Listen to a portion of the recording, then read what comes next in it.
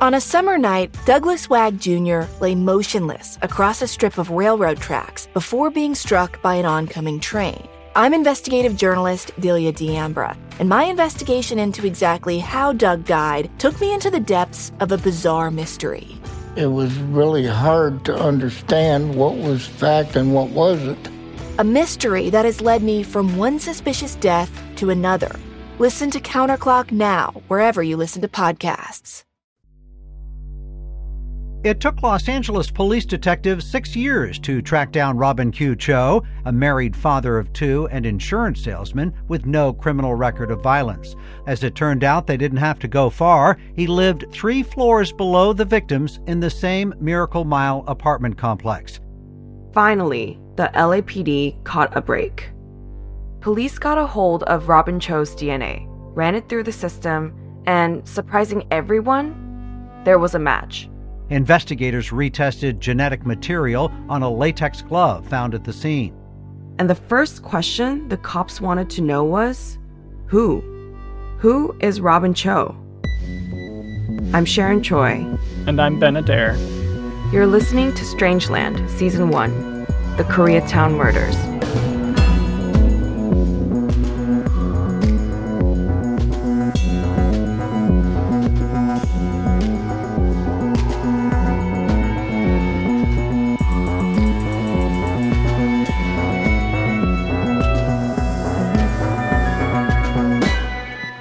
This is episode 2. Who is Robin Cho? So, Sharon, this is a huge deal, this new break in the case. I'm sure the cops want to know. Everyone wanted to know. Who is this guy? So, there's not a lot you can find out about Robin Cho. Online, offline, anywhere. And one good reason for that has to do with Korean names. There just aren't that many last names in Korea. For example, the surname Kim is about 21% of the population. The last name Cho, and Robin Cho spells it C-H-O, can actually be one of 7 different names. Together, they make up almost 3% of all Koreans. I know a lot of Chos. So in order to find out anything about Robin Cho, we had to dig.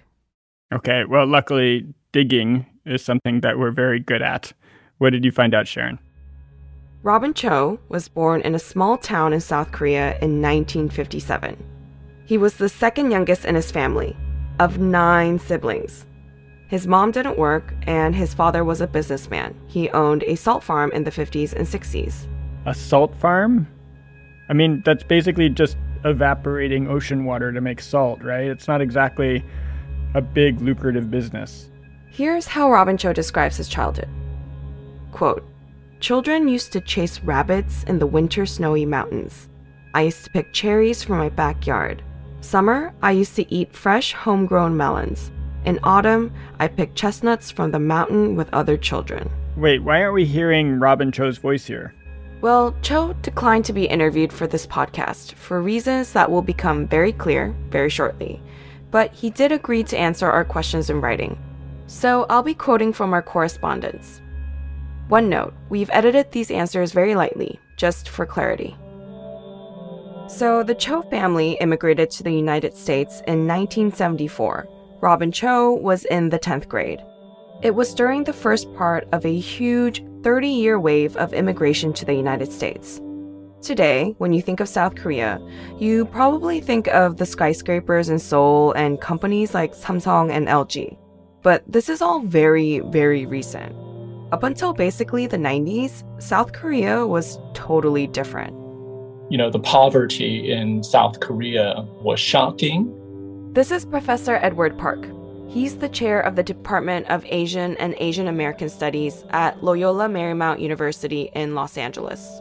And while there were plenty of signs of economic development, South Korean economy was still based on very, very low wage work.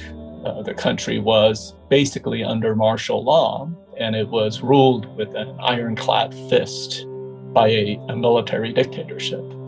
And so, given that situation, I think many South Koreans felt the pressure to emigrate. And coming to the United States was the great big hope and aspiration for a huge percentage of Koreans.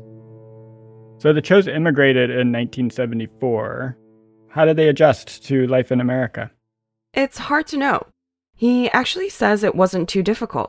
Understanding and speaking English was hard, but just for the first few months of living here. He did say that Los Angeles was not what he expected. For example, when his plane started descending towards LAX, Cho remembered looking out over Los Angeles and thinking that the city was so big. Bright lights laid out on a north-south, east-west grid.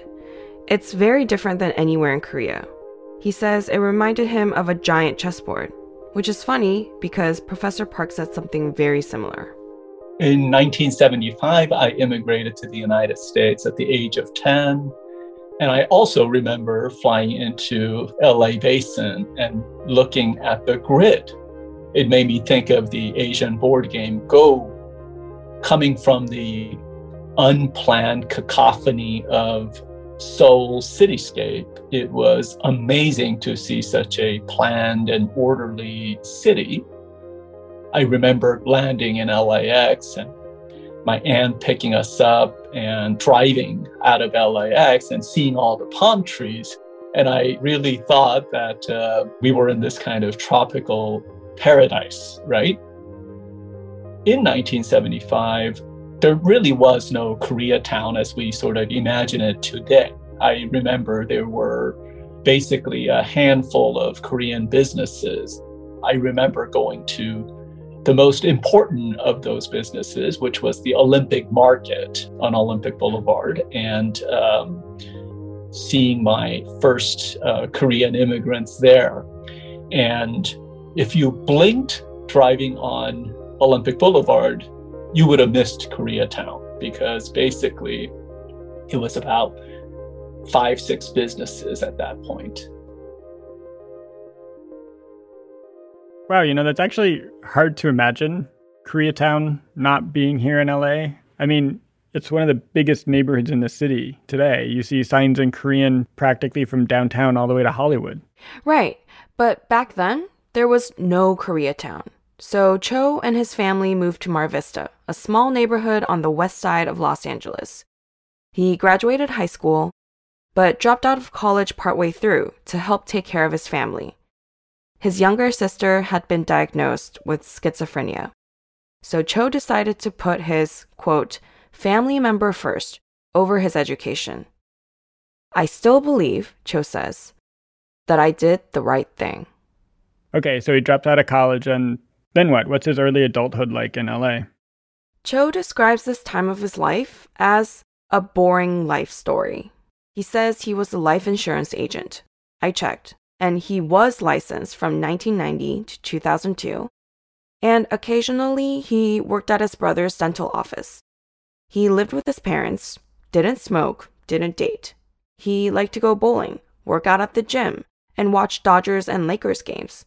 A super standard Angelino for the most part. Cho says, quote, I did not have a big dream, but wanted to be a successful family man. That's interesting. He's putting family over what you might call typical American career ambition. Yeah, and that's pretty typical for Korean men of his generation. Here's what Cho says, quote, when I was growing up, my father was always busy and he did not spend time with us. So what I meant by successful family man was become a father who spends more time with his kids, help them with schoolwork, play together, do more house chores to help my wife, being a friend to my kids and to my wife. Cho says that he met his wife Bona at his friend's wedding reception. He describes her as, quote, a quiet, beautiful, respectful, and very understanding person. My mother liked her very much, and she was very happy that I picked the right person. And what did she think of him? 아빠 인상. 네. 아빠 인상 순해요. He's very gentle. 괜찮아요. This is Bona Cho. Unlike her husband, she did agree to an interview with me. Koreans tend to admire people who speak good English.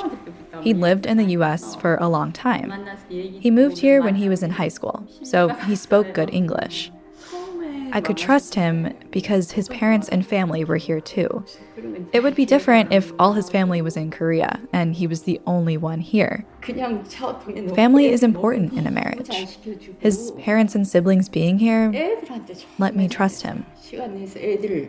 They met, went on some dates, and pretty soon after, they got married. In 1993, they had their first son, and 5 years later, in 1998, they had a second. He was so good to the kids. He volunteered a lot at their elementary school, too. I couldn't speak English very well, and he had the time. But he volunteered so much that he got a volunteer award from the school. It was always Robin who did everything. He was so good to the children.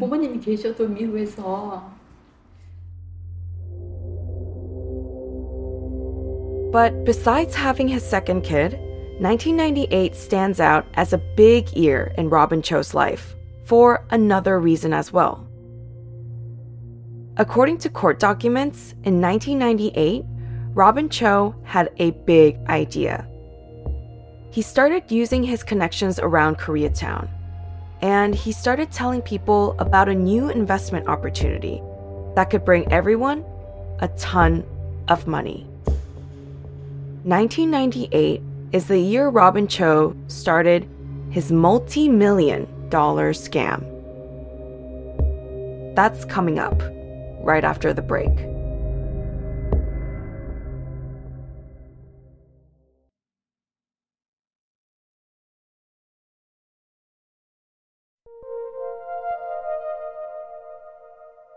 Okay, Sharon, you've painted us a really good portrait of Robin Cho.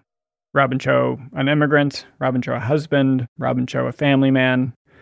But now you're telling me there's a different picture.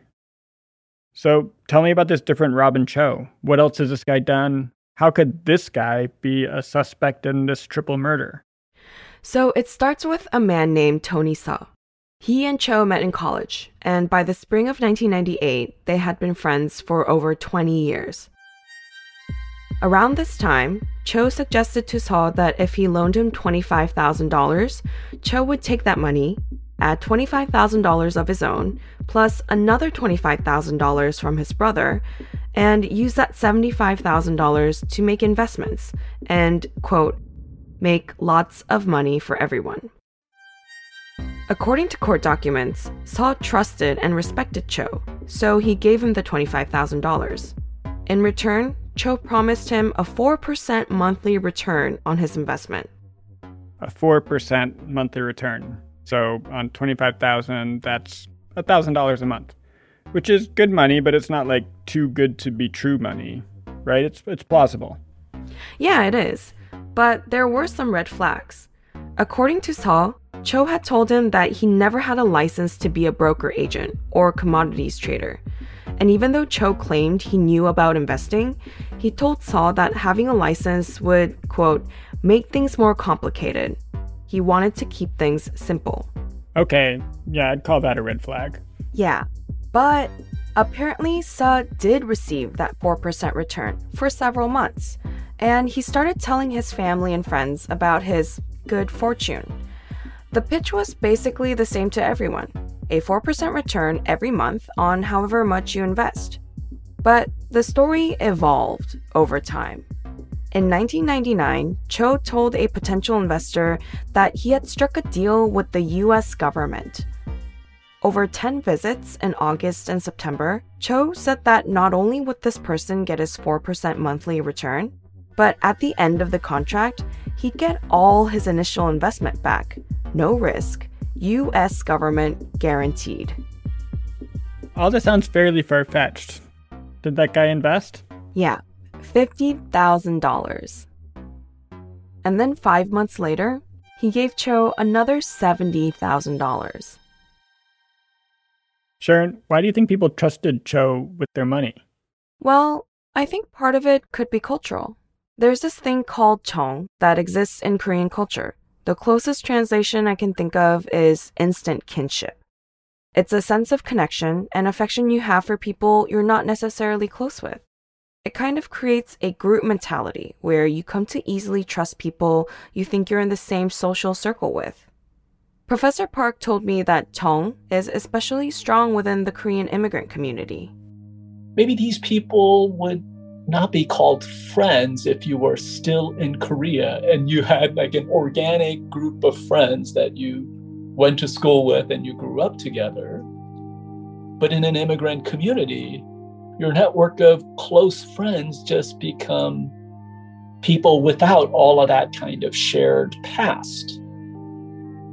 It allowed certain people to then take advantage of a community, and then other people who could reinvent themselves whole cloth without people having the ability to check their backstory. And so it is no wonder then that immigrant communities are vulnerable to fellow immigrants who prey on this vulnerability.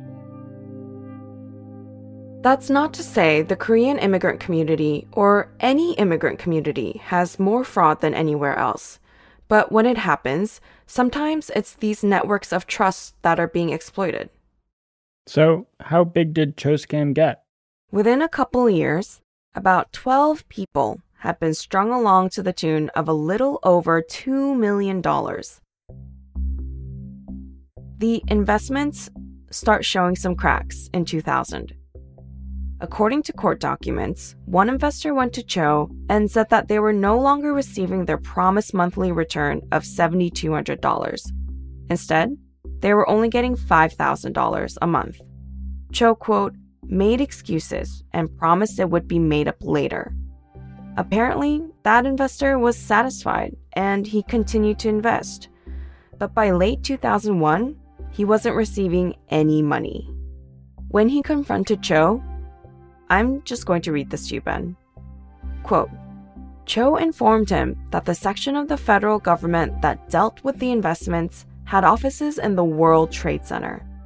Those offices were destroyed during the September 11, 2001 terrorist attack.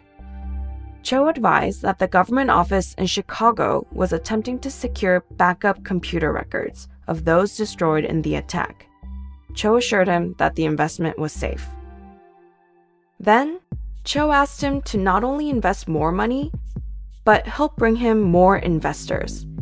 He said that if they could raise $1 million, they could get even larger monthly returns. Apparently, that investor felt okay by this, so he recommended it to his father, who in turn invested a total of $320,000. But that just bought Cho time. In July 2002, Cho's checks to the investors started bouncing, and people started talking. They soon realized that no one was getting any money from Cho. Sharon, I gotta ask, at this point, had anyone gone to law enforcement? Yes. In October 2002, one of the investors went to the LAPD, but nothing seemed to happen. Then in November, all of the investors scheduled a meeting with Cho, and he was a no-show. In 2003, 2 of the fraud victims filed separate civil lawsuits against Robin Cho, each trying to recoup the tens of thousands of dollars they said they had given him. Then on September 26, 2003, Cho met with an investor in a Koreatown parking lot.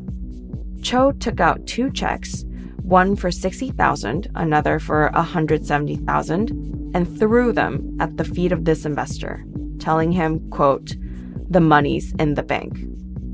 The investor took those checks, but when he deposited them, the bank told him the checks were drawn from an account that had been closed for months.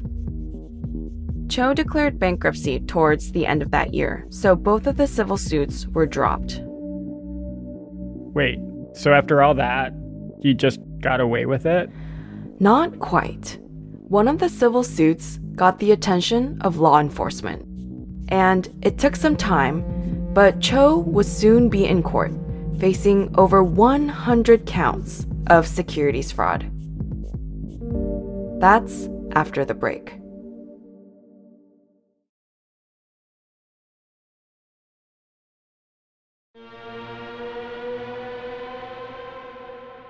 Sharon, I gotta say, some of these stories are just crazy.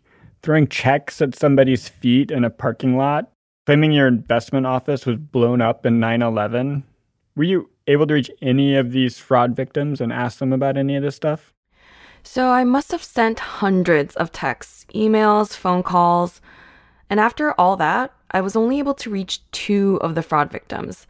And neither of them wanted to talk to me at all, let alone sit down for an interview. Were you able to talk about anything with them? Did they say anything at all? So one of them basically started yelling and told me to just stop meddling in things that didn't concern me. And then he just hung up. The other one, I actually spoke to her husband, and he told me that Cho's fraud scheme, it basically ruined their life. They had just gotten married when Cho defrauded his wife. He told me about how young they were and how financially difficult it was for them when they were just starting out their life together. He kept repeating that Cho took money away from them, and that money is life. Then, as you can imagine, they were scared when they heard about him becoming a murder suspect.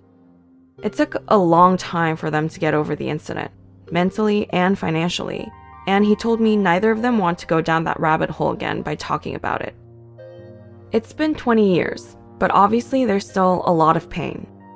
And unsurprisingly, that's a pretty common response from victims of fraud. It's a huge toll to be a victim of a major fraud. This is George J. Pockert. He spent 25 years as a civil litigator and bankruptcy attorney in Southern California. And 15 of those years, he was working in Koreatown. Shortens lifespans, drives people to suicide and whatnot. I mean, it's devastating. Just totally devastating if you lose $50,000 is your life savings for retirement and you've lost it all. You know, you have to survive on Social Security or the grace of your relatives. That's a very tough economic situation. And then there's the emotional toll of being cheated and swindled and the embarrassment and shame of falling victim, you know, trusting someone that you shouldn't have trusted. In June 2006, Cho was arrested and charged as a result of his Ponzi scheme. And in that criminal case, Cho faced 118 counts for a variety of fraud-related crimes: sale of securities without qualification, using false statements in the sale of a security, and grand theft exceeding $400. And the largest count in this case was $490,500 from one victim. Yeah, so a little bit more than $400. So Cho declared bankruptcy, and that protected him from the civil fraud cases, but bankruptcy doesn't protect you from criminal cases, right? Like, did the criminal case still move forward? Let me read you this transcript I got. This is from LA Superior Court, dated Monday, June 9th, 2008.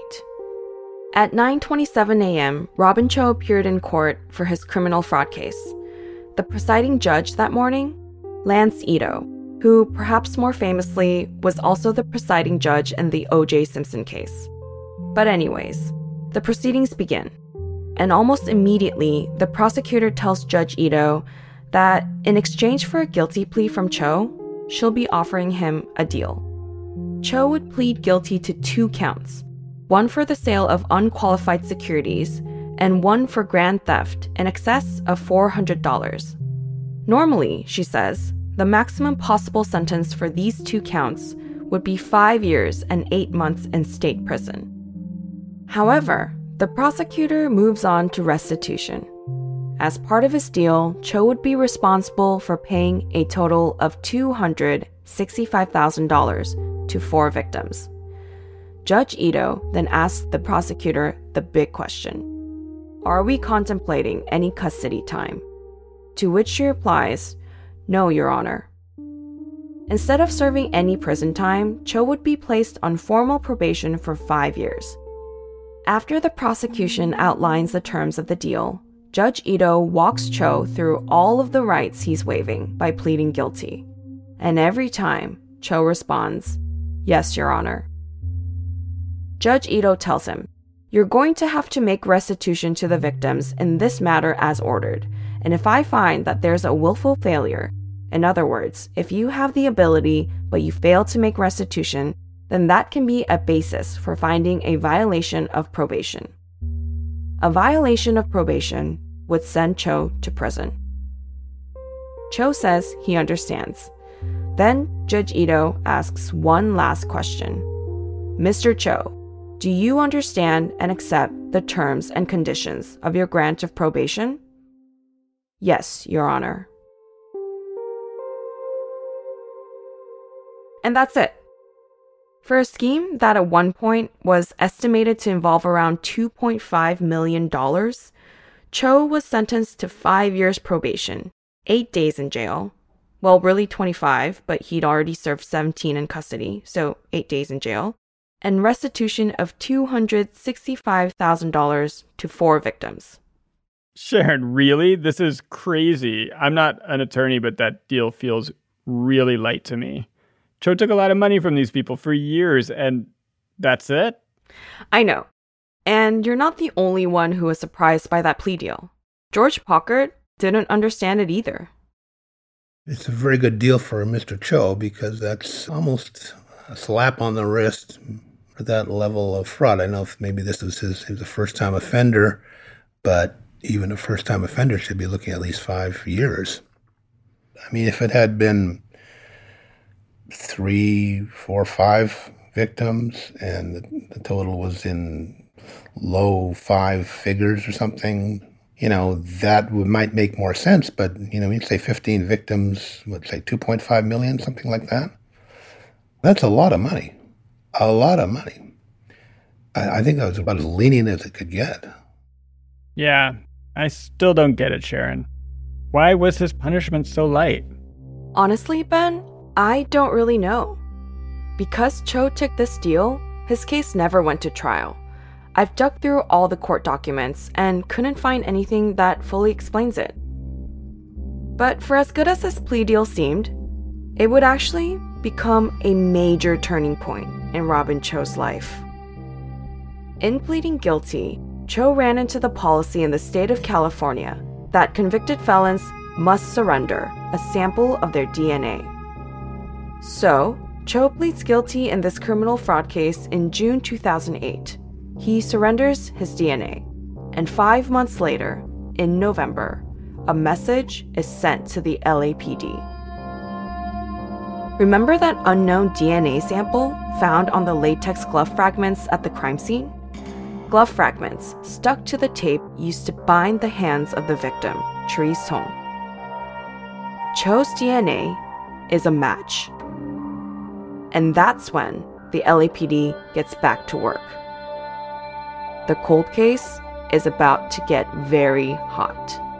You're not leaving here today. You understand that? You're not leaving here today.